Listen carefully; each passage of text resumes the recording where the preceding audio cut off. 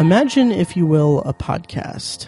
A podcast beyond that which is known to man. It exists in both fandom and discovery, in viewing and critiquing. My name is Matt Hurt. This is Anthology.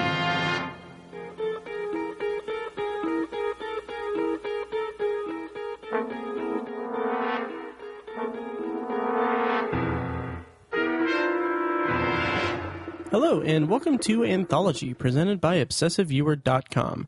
If this is your first time listening, Anthology is a podcast exploring science fiction anthology storytelling during television's first golden age, beginning with The Twilight Zone. Each week, I share my thoughts on an episode of this iconic series as a first-time viewer, as well as share some trivia about the episode and about the cast and crew. I then end each podcast with a bonus review of a movie or show related to this week's episode. You can find more of Anthology at anthologypod.com, and if you want to contact me, you can use the Facebook page at facebook.com/anthologypod, tweet me at obsessiveviewer, send an email to matt@obsessiveviewer.com, or call and leave me a voicemail at 317-762-6099. If you like what you hear and want to help support the podcast, please head over to iTunes and leave a rating and review. The more ratings and reviews I get, the easier it will be for people to find the show in iTunes' search results. Today on the podcast, I'll be discussing The Last Flight. It's the 18th episode of The Twilight Zone's first season, and it aired on February 5th, 1960 on CBS. I'll also be sharing my thoughts on this 1961 aviation sci-fi adventure film, Master of the World, based on novels by Jules Verne and adapted by Richard Matheson. But first, I have some general housekeeping to do. First of all, I was recently a guest on Submitted for Your Approval, discussing the Twilight Zone episode Execution with host Brandon Cruz. You can find a link to that episode in the show notes, and I encourage you to go check out both Submitted for Your Approval as well as Brandon's other podcast, Apathetic Enthusiasm. And secondly, whatever, my Obsessive Viewer co-host and I spent a couple weekends ago here in Indianapolis at Indie PopCon, where I debuted and distributed my new anthology business cards, which I was really excited about. So if you're one of the people I pitched the show to, thank you so much for listening, and I hope you enjoy it. On a related note, at Indie PopCon, I spoke to my friend Brandon from Billy and Brennan Watch Movies and Synapshot Productions, who are a big part of Obsessive Viewer's yearly Shocktober in Irvington event here in Indianapolis. Tickets to that are actually on sale now. You can find links in the show notes. Anyway, he's a listener and gave me some really good feedback on the podcast and the new format. He also mentioned that he has been meaning to write an email about something that I said in episode 7 of the podcast, where I reviewed the Twilight Zone episode, What You Need. So, Brandon, if you haven't already, which as of this recording you haven't, consider this a reminder to write that email, and I'll talk about it in a future episode. Finally, I am really excited to announce that I have finally pulled the trigger and bought the Twilight Zone Complete series on DVD. So, since the podcast's inception, basically, I've had my eye on the Complete series Blu-ray collection on Amazon. It's been on my wish list for ever, and I'd planned to buy it like in January, but the price went up like twice what it was when I put it on the wish list. So anyway, so I had some money, and I was turning, as of this recording last weekend, I turned 30, and I wanted to do something to commemorate that, and what better way to do that than by spending a lot of money on a DVD or Blu-ray set. So anyway, I went to buy the Blu-ray set, but it was out of stock on Amazon, so instead of waiting for it to become available or buying it somewhere else, I just went ahead and bought the 41-disc 5th Dimension Complete Series Limited Edition DVD set of the Twilight Zone as a birthday gift for myself. As far as I can tell, the set is pretty damn sweet, and it includes a crap ton of special features, commentaries, lectures as commentary tracks from Rod Serling. And as well as as an added bonus, it also has the complete 1980s reboot, revival, or whatever of the show. So I'm really excited about it. I posted pictures of it on the Anthology Facebook page and at Obsessive Viewer on Instagram. So you can check those check the show notes for links to all that as well. By the way, just so you guys know, the full show notes and links to this episode of Anthology can be found at anthologypod.com/013.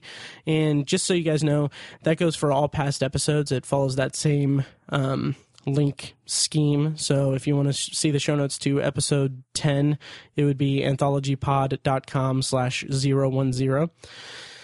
So, having said all that and having dispensed all of that, by the way, I apologize for the lack of episodes the past couple of weeks. I started a new job and then with PopCon and everything, but this this recording session is the first of 3 episodes I'm going to be recording tonight, so you guys will have some good content in the weeks to come.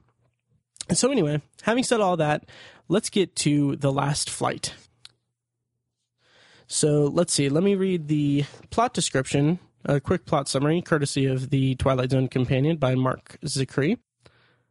While on a World War I flying mission, Decker experiences a fit of cowardice and deserts his best friend, who is surrounded by enemy planes. In his panic, he flies through a strange white cloud and lands at a modern-day American air base in France. He is immediately taken into custody by a major and led in the office by the base's commanding general. At first, both officers doubt Decker's authenticity, but slowly the major comes to believe his story. In turn, Decker discovers that the man he left to die survived and went on to become a hero in World War II, and that he is due to inspect the base that very day. Realizing that his trip in time has been for a purpose to give him a second chance, Decker overpowers the major, escapes to his plane, and takes off, disappearing into the same white cloud. Later that day, Decker's former friend, now a flight marshal in the RAF, arrives at the base. From him, we learn that Decker did return and save him, at the cost of his own life. All right, so before I get to my actual thoughts on this episode, I'm going to give a quick talent rundown of the actors and the director and writer in this episode. This episode stars Kenneth Hay as Flight Lieutenant Decker. This is sadly his only Twilight Zone episode, and I'll get to that when I get into the episode. However, he's still alive as far as I can tell, and as far as other anthology science fiction shows, he did appear in one episode of a show called Journey to the Unknown, which was a British anthology series about everyday people finding themselves put into unusual circumstances, many of them supernatural in general. That show aired 17 episodes between October 1968 and January 1969, and Mr. Hay appeared in episode 5, titled Do Me a Favor and Kill Me. In it, he played Dirk Brogan. The plot description for that episode sounds actually really interesting. It says, a has-been actor wants his agent to kill him so that his wife will benefit from the insurance money, but soon has a change of heart. So I don't know, maybe eventually I'll cover Journey to the Unknown. I tried looking online, and it doesn't seem like there's much, it doesn't seem like it's available really anywhere, so don't hold me to that, but I would like to at some point, because just judging from that one episode description, it sounds like an interesting show. Playing Major Wilson in this episode is Simon Scott. This is also his only episode of The Twilight Zone. He actually appeared as Colonel Hilliard in the pilot Now is Tomorrow, which I talked about and reviewed as my bonus review in episode 9 of Anthology, which again can be found at anthologypod.com/009. And he also appeared in Battle Hymn in 1957, which was featured on the marquee in Where Is Everybody? I guess that's somewhat interesting. It's also worth noting that he served in the Pacific in the U.S. Navy during World War II. And rounding out the cast is Alexander Scorby as General Harper. Again, this is his only episode of The Twilight Zone, and he was a very prolific narrator. He narrated the acclaimed documentary Victory at Sea in 1954, and also did some classical novel audio cassettes, such as Ship of Fools and War and Peace, that were highly acclaimed due to his narration style. And he was also well known as a voice that read the entire Bible onto cassette. So that's pretty interesting. Writer for this episode is Richard Matheson, who let's see. He, when watching this episode, it made me wonder if Richard Matheson had served in the Army or in the armed forces during World War II, because there's something about this episode that feels really personal, which I'll get into when I get into my review. And I looked into it, and yeah, Richard Matheson actually served with the U.S. Army in Europe during World War II, and that experience actually formed the basis for his 1960 novel, The Beardless Warriors. And director for this episode is William F. Claxton. This is his first of 4 Twilight Zone episodes. Next we'll see of him is Season 3, Episode 12, The Jungle. All right, so here are my feelings as a first-time viewer to this episode. And as of this recording, I've actually watched it like 4 times because I can't really get enough of it. It's an incredible episode. Spoiler alert for the end of the review and everything. But man, I loved this episode. I'll just start with the beginning, really. I really appreciated like the production value of this episode. Like, it opens with this really beautiful aerial photography in the opening scene, and as Serling goes through his opening narration, he mentions that William Decker is lost. He's lost, and as he says that he's lost, the camera does this awesome like spin as soon as he says that Decker is lost. And the timing is just a perfect entry point into this really spectacular episode. I absolutely loved it. That technique and that opening sequence of him landing on the Air Force Base was just spectacular. And had I not known, because I believe I saw the description when I pressed play on Netflix at the time when I first watched it. I saw that he comes to modern day, but I love the reveal of him landing beside a modern day aircraft in that antique World War I plane. It was just really striking visual point to bring us into the episode. It was just fantastic. So as Decker is brought in to speak with General Harper, the scene between Harper and Wilson and Decker is maybe one of my favorite scenes that I've seen of the Twilight Zone thus far. It's just so spectacular, the way that there's so much confusion going on in that scene, and forgive me, but pun intended, everything is up in the air, and it works so well. So Decker talking to Harper and Wilson feels just so genuine, and the surreal nature of the plot makes it so much more intriguing than it would be otherwise. And the absolute phenomenal acting by Kenneth Hay is just amazing, because he has this theatrical energy to him, and then when he gets into an argument with Harper in that scene, it's the two play off each other so perfectly. Like Alexander Scorby meets his energy so perfectly, and I absolutely would have loved to see more scenes with the two of them together, just because their on-screen chemistry was so perfect and so strong. And it's such a shame that this is the only episode that either of those actors are in the show, because they were just phenomenal in that one scene. And as for the actual content of the scene, it's really great. Like I said, I love the confusion, and it's amazing because Kenneth Hay sells the confusion that Decker feels really well, and the audience in turn feels that confusion so well as well, because between the conversation being about a fighter pilot disappearing under the similar circumstances that Decker found himself, and Decker talking about coming from 1917, and then everyone in the scene knowing who Alexander McKay is, and then later Harper assuming that Decker is there to murder McKay, there are so many moving pieces to this episode's first act that it's almost overwhelming to the audience, and I think that that's by design. Because that's where the characters are. And it's not until later that we find out that Decker is this kind of coward who's coming to terms with what he did to McKay. And it's such a powerful piece of characterization that we don't even get a hint of in the first act. It's just all up in the air, and it's so well constructed in that scene in terms of dialogue and plot discovery. However, they do mention the French fighter pilot. They mention him by name, and everyone in the scene seems to know who the fighter pilot is. Like Wilson clarifies when Decker says the French fighter pilot's name, Wilson says, yeah, he was lost or whatever, and Decker was at the memorial service.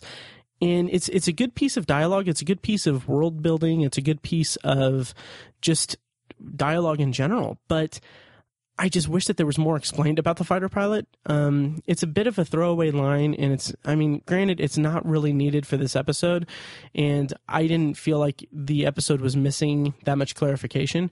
However, when we are in the midst of this confusing situation, which, as I said before, the confusion works spectacularly well and is really great and grounded. When you throw out this French fighter pilot, I'm thinking, like, part of me is thinking, is this French fighter pilot gonna come into play later in the episode, or what? Because the French fighter pilot left disappeared under the same circumstances Decker found himself in, and then come to find out there's no callback to it or anything. It's just a dropped piece of information, and that kind of threw me off just a little bit, but it didn't derail the episode for me at all. Like I said, this was a spectacular episode in its own right, but I do wish there was a little bit more there to that character, or to that piece of backstory, really. And after that scene, we get a very spectacular scene between Wilson and Harper. And I just love how layered the conversation is between these two characters, because both have such a unique viewpoint of this like crazy science fiction situation that they found themselves in. And the audience can, you can kind of tell that Wilson isn't really on board with Harper's theory that Decker is here to kill Mackay, and Wilson's still trying to work it out, where Harper is so convinced that this is a hoax, or this is a either a hoax or it's a ploy to get to Mackay to murder him. And really, at this point, the audience can really kind of side with either one of these characters' viewpoints, because other than this being an episode of The Twilight Zone, there's no real evidence that Decker isn't there to murder Mackay. And I think that makes for a really strong second act when we get to it. And to talk a little bit about the plot and the scenario of this entire story overall, I really like that there are two modern day characters to play off of Decker's story. So we get the one scene that I mentioned before with Decker and Harper going at it, and when they argue, I have to reiterate, when they argue and they are in each other's faces and they have so much high energy, it's so spectacular. It's one of my favorite scenes I've seen so far in this entire series. And then we get Wilson talking to Decker about the whole situation, and Wilson is more reasonable and seems to believe him to an extent, or slowly comes to believe him and be on his side. And this gives Kenneth Hay, who is by far the standout performer in this entire episode, and has such a powerhouse presence that it's so captivating. But it gives him an opportunity to show even more of his range, and it adds this complexity to the overall narrative and to the character himself. Because this isn't just some World War I pilot fighting to get back to his time, or this isn't some World War pilot who just happens to land in 1959. This story becomes about a man coming to terms with his cowardice and then fighting to atone for that sin and to fix what he did. And that in and of itself is such a powerful story to tell, and it's told spectacularly well. And as far as the actual mechanics of time travel in this episode, I like that there isn't much emphasis on the actual mechanics of time travel and of the implications of Decker's time traveling outside of what the plot necessitates. That's one of my biggest pet peeves about time travel in general. Like, I love time travel as a narrative device, but one of my biggest pet peeves is how audiences will really try to dig into the minutia of the mechanics of it. So basically, this story is so great in its brevity of its time travel elements. So this guy just flies into a cloud, flies out and lands on an Air Force base, and then getting back is as simple as flying back through that cloud. It's so spectacularly brief and well constructed, and it brings so much to it. it affords the story so much more time to dive into this character's storyline, and it's something that I really appreciated about it. Basically, the way that Decker describes his journey by describing the cloud and saying that when he went through it, he couldn't hear his engine and it was like being swallowed by a vacuum. Honestly, that's all we need to know. We didn't need, to an extent, we didn't actually need to even know about this French fighter pilot even. Like, I would actually go so far as to say that it would have been fine with, I would have been fine with that French fighter pilot piece of dialogue just being nixed from the entire script, and that would have been fine, because all we need to be brought into the story and to go along for this ride is Decker's description of the cloud and what happened when he went through it. That's really all we need. So going back to later when Decker is speaking to Wilson about his cowardice, that is just where this episode comes together just really beautifully, and the actual story being told comes to light in this scene. And I love how the camera just focuses on Decker going through his monologue, and again, Kenneth Hay is just so fantastic in this scene, because he's both dispensing this exposition about what really happened before he came to 1959, while also you can see that he's working through what happened. He's putting together what his purpose for traveling through time is, and it's so well constructed at the script level. Like, it's absolutely phenomenal. And at first, when this is kind of funny. At first, when Wilson tells him that Mackay had saved a bunch of people during the Blitz in World War II, at first I thought that the lingering shot of Decker's face as he is processing this information, on my first viewing, I thought that it was just that he couldn't bear the thought of a second World War. And I would have liked that angle as well. If there was more time in this episode, I would have liked them to explore that a little bit. But the actual thing that's going on in his head just is much deeper than that, and it taps into the character's shortcomings so well. And I love that he's coming to the realization that he's responsible. His responsibility in the story is to get back to Mackay to save him. And I just love that angle so much. And it's after he realizes that he was sent through time to atone for what happened with Mackay that he takes action. And I love that Decker is willing to do anything to get back. And it just shows how wonderfully his character has grown in such a short amount of time. Like, I love the line where he says that time has given him a second chance. Something about that is just such a perfect time travel line. And I love that. And I mean, this episode encompasses something that I've been marveling at with the Twilight Zone. It's that Serling and his team, they have such a small window of time to develop stories and characters that are really engaging and interesting. And they have such a small window of time that it's so impressive when everything clicks together so well. It's so impressive that this character can have a full arc that starts with him coming to terms with coming to the modern era, to coming to 1959, and then ends with him realizing that his cowardice has led him to come back so that he can fly back to save his friend's life. It's such an amazing circle of character development that I'm amazed at how well it's performed on screen and how well it's done in this short 24-minute episode. So once Decker escapes and Wilson puts the gun to his head when he gets his plane, Decker tells him, this is such a brilliant scene, because Wilson says he'll fire, and then Decker's reaction to that is, or he tells him to go ahead and fire because he'd rather be dead. And this is Decker's redemption. This is his redemption summed up so beautifully in one line of dialogue, and I'm just astounded by it. I absolutely loved it, and I was rooting for Decker to get back and save Mackay. And I don't know, something about this episode just really hit me, and I absolutely loved it.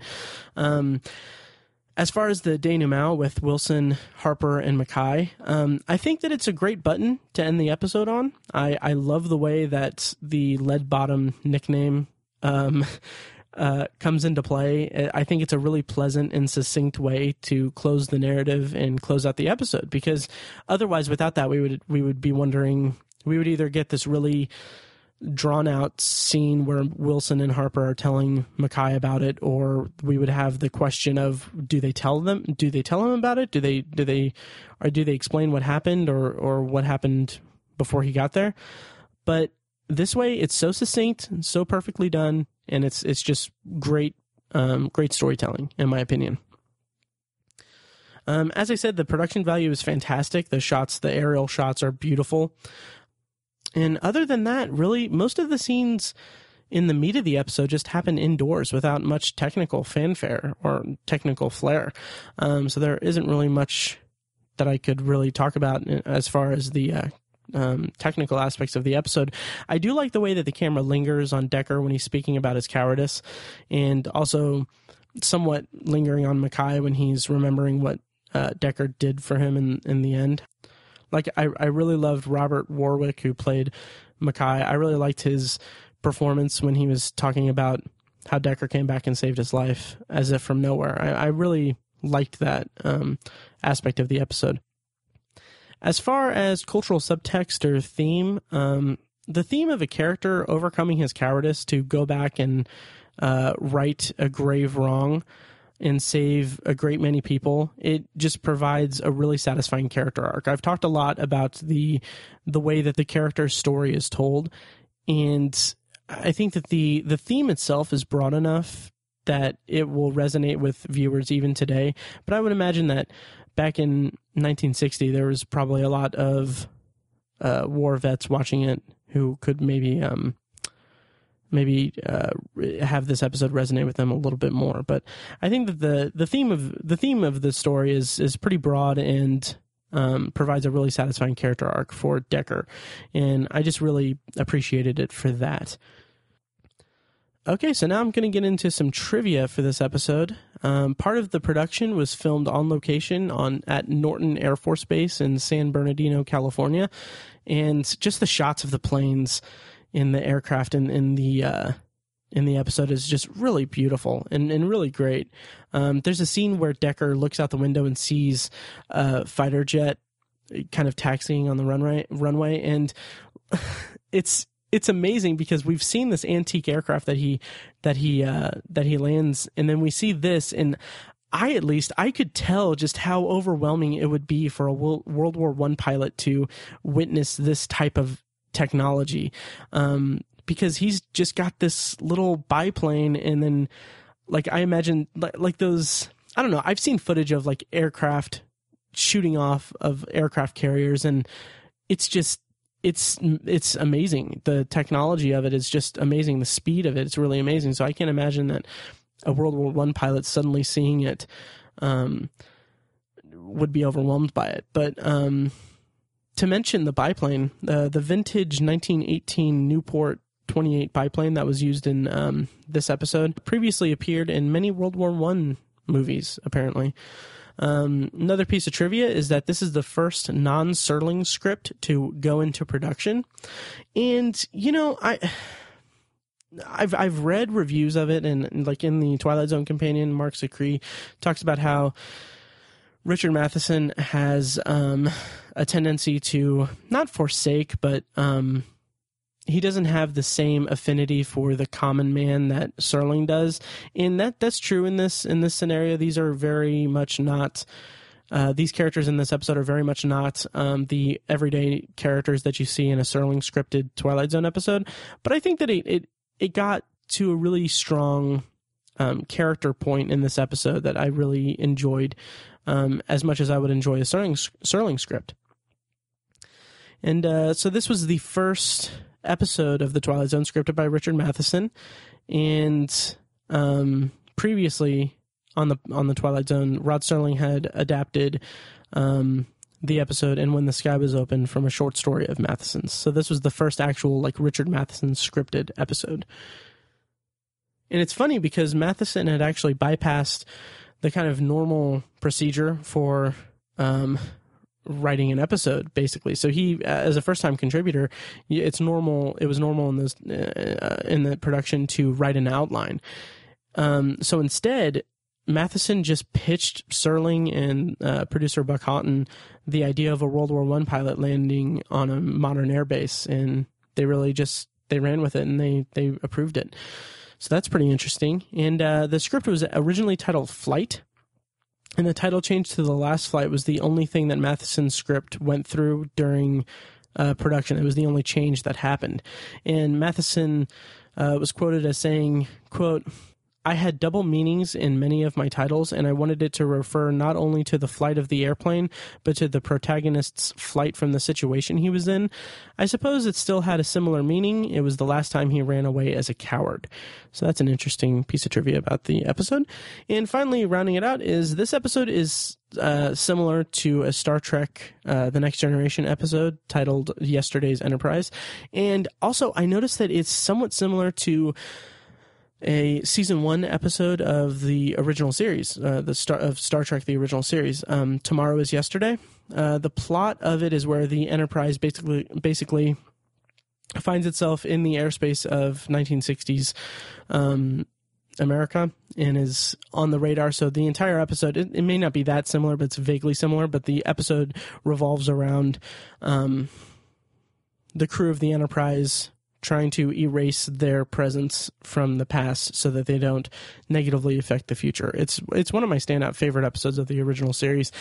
And quick plug, you can actually hear me talk about that episode as a guest on my friend's podcast, There Are Four Lights. Link to that is in the show notes as well. So as far as closing thoughts on The Last Flight, I don't really have much of anything negative to say about this episode. I would go so far as to say it's my new favorite episode of the ones that I've seen so far and reviewed for this podcast.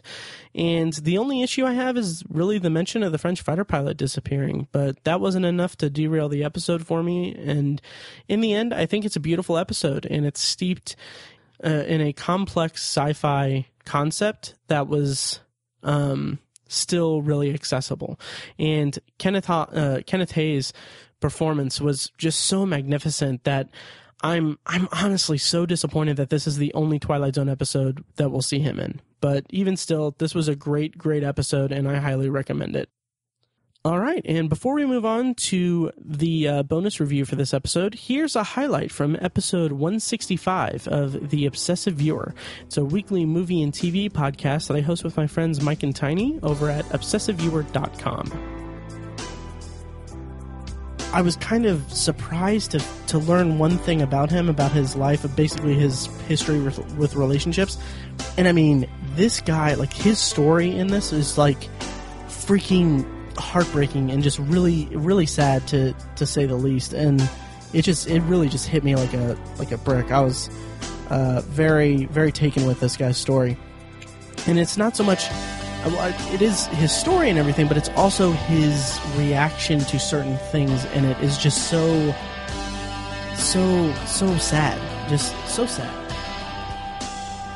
Of course, you can find The Obsessive Viewer on iTunes, Stitcher, and at obsessiveviewer.com, and find the episode that you just heard a clip from at obsessiveviewer.com/OV165. So today's bonus review is of Master of the World. It's a 1961 aviation sci-fi adventure movie. It's pretty cheesy and over the top, but it is available in its entirety on YouTube. I'll have the link in the show notes of this episode as well. So basically the plot outline, or the quick plot synopsis, is that in 1868, an American scientist and his team become hostages of a fanatical pacifist, Rober, who uses his airship Albatross to destroy military targets on Earth. The movie was written by Richard Matheson and adapted from Jules Verne's novels Master of the World and Rober the Conqueror. So the movie starts with an interesting pre-movie reel showing man's history with flight and attempts at flight. It's played for comedic effect and was actually a lot of fun to watch and pretty funny. And the movie itself is quick to introduce us to the actual plot. There's this quiet town in Pennsylvania next to a mountain that some mysterious voice suddenly shouts from. And so after that, there's an aircraft that's sent to investigate it. And the aircraft itself is really pretty hilarious. It's like a boat, but attached to a hot air balloon. So it's like a hot air balloon, but with a boat at the bottom instead of a basket. And on the boat is this coal engine powering it. And it's really hilarious and really funny to see. And after that, once they get to the mountain and they get into the crater of, it's actually a volcano, they get captured and put aboard the Albatross, and the villain of the movie, Rober, is played by Vincent Price, and he's really quite good. He's actually really good in this movie. And unfortunately, once the plot gets moving, I was kind of bored by it, to be honest, throughout the whole movie. Like I said, Vincent Price is really good in it, and also Henry Hull plays a character by the name of Prudent, and he's really animated and he's fun to watch as well. But like his daughter in the movie, it has these two love interests that their whole subplot I just could not care less about. I was not engaged with it at all. Although there is a part where they're captured, the love interests are captured, and they're subjected to this really over the top sentence to death, basically, where they're suspended from ropes from the bottom of the Albatross, and it's actually really, really thrilling. That one sequence is really thrilling and really engaging, but the rest of the movie just really didn't really do much for me, and it was, I don't know, it didn't do much for me, but it was still pretty fun, and it was kind of a fun adventure movie, but it was also pretty goofy and cheesy and kind of hard to get into. But I didn't, like I said, I didn't care about Dorothy and the two men in the movie, but Vincent Price kind of saved the movie for me overall. I'm not ragging on the movie itself, or I'm not going to say that it's a terrible movie by any stretch, but you might find some interesting things about it, or you might latch onto it more. But for the most part, it's a pretty cheesy adventure flick from 1961. And again, that's available in its entirety on YouTube, and you can check it out in the show notes. So that should just about do it for this week's episode of Anthology. Join me next week in episode 14 as I discuss The Purple Testament, which is the Twilight Zone's 19th episode from its first season. And the bonus review for that episode will be an episode of suspense titled Nightmare at Ground Zero, which was written by Rod Serling and deals with a guy who is charged with making mannequins for a house that is going to be blown up by a nuclear blast. So look out for that, and potentially me discussing an email from Brandon. Actually, that's not going to be the case because I'm recording the next episode here in like 10 minutes. So scratch that. But here in a few weeks, you'll hear an email from Brandon on a future episode of Anthology.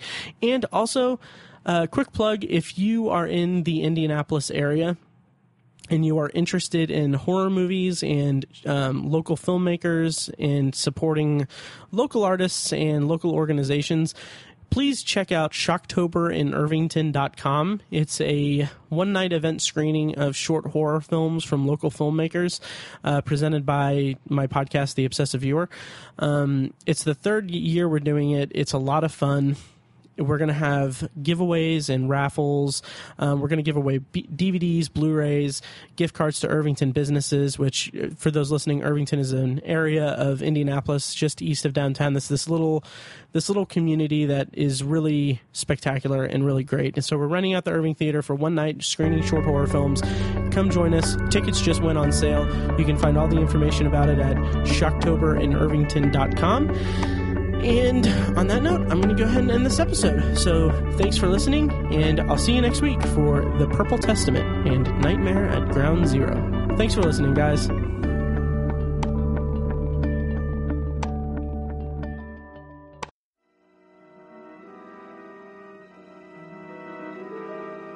Thank you for listening to Anthology, presented by ObsessiveViewer.com. You can find more episodes at anthologypod.com, and you can subscribe to the show on iTunes, Google Play, Stitcher, or your preferred podcast app.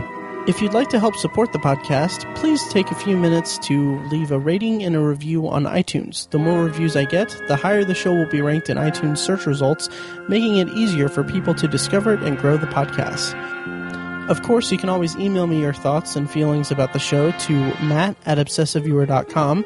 You can also tweet me at obsessiveviewer, like the Facebook page at facebook.com/anthologypod, or you can call and leave me a voicemail at 317-762-6099 for a chance to have it played on the show. If you like what you've heard here, I urge you to check out The Obsessive Viewer, a weekly movie and TV podcast I host with my friends Mike and Tiny. Also check out the Obsessive Viewer blog at obsessiveviewer.com, where I write movie reviews, TV reviews, and the occasional editorial about the business of entertainment. If you want even more obsessive content in your life, subscribe to the Obsessive Viewer subreddit at r/obsessiveviewer, and check out obsessivebooknerd.com, our sister site for book reviews, author spotlights, and a general celebration of reading. Finally, if you're philosophically curious, check out my friend Tiny's side project podcast, The Secular Perspective, which explores the concepts of faith, religion, and existence from the perspective of secular hosts.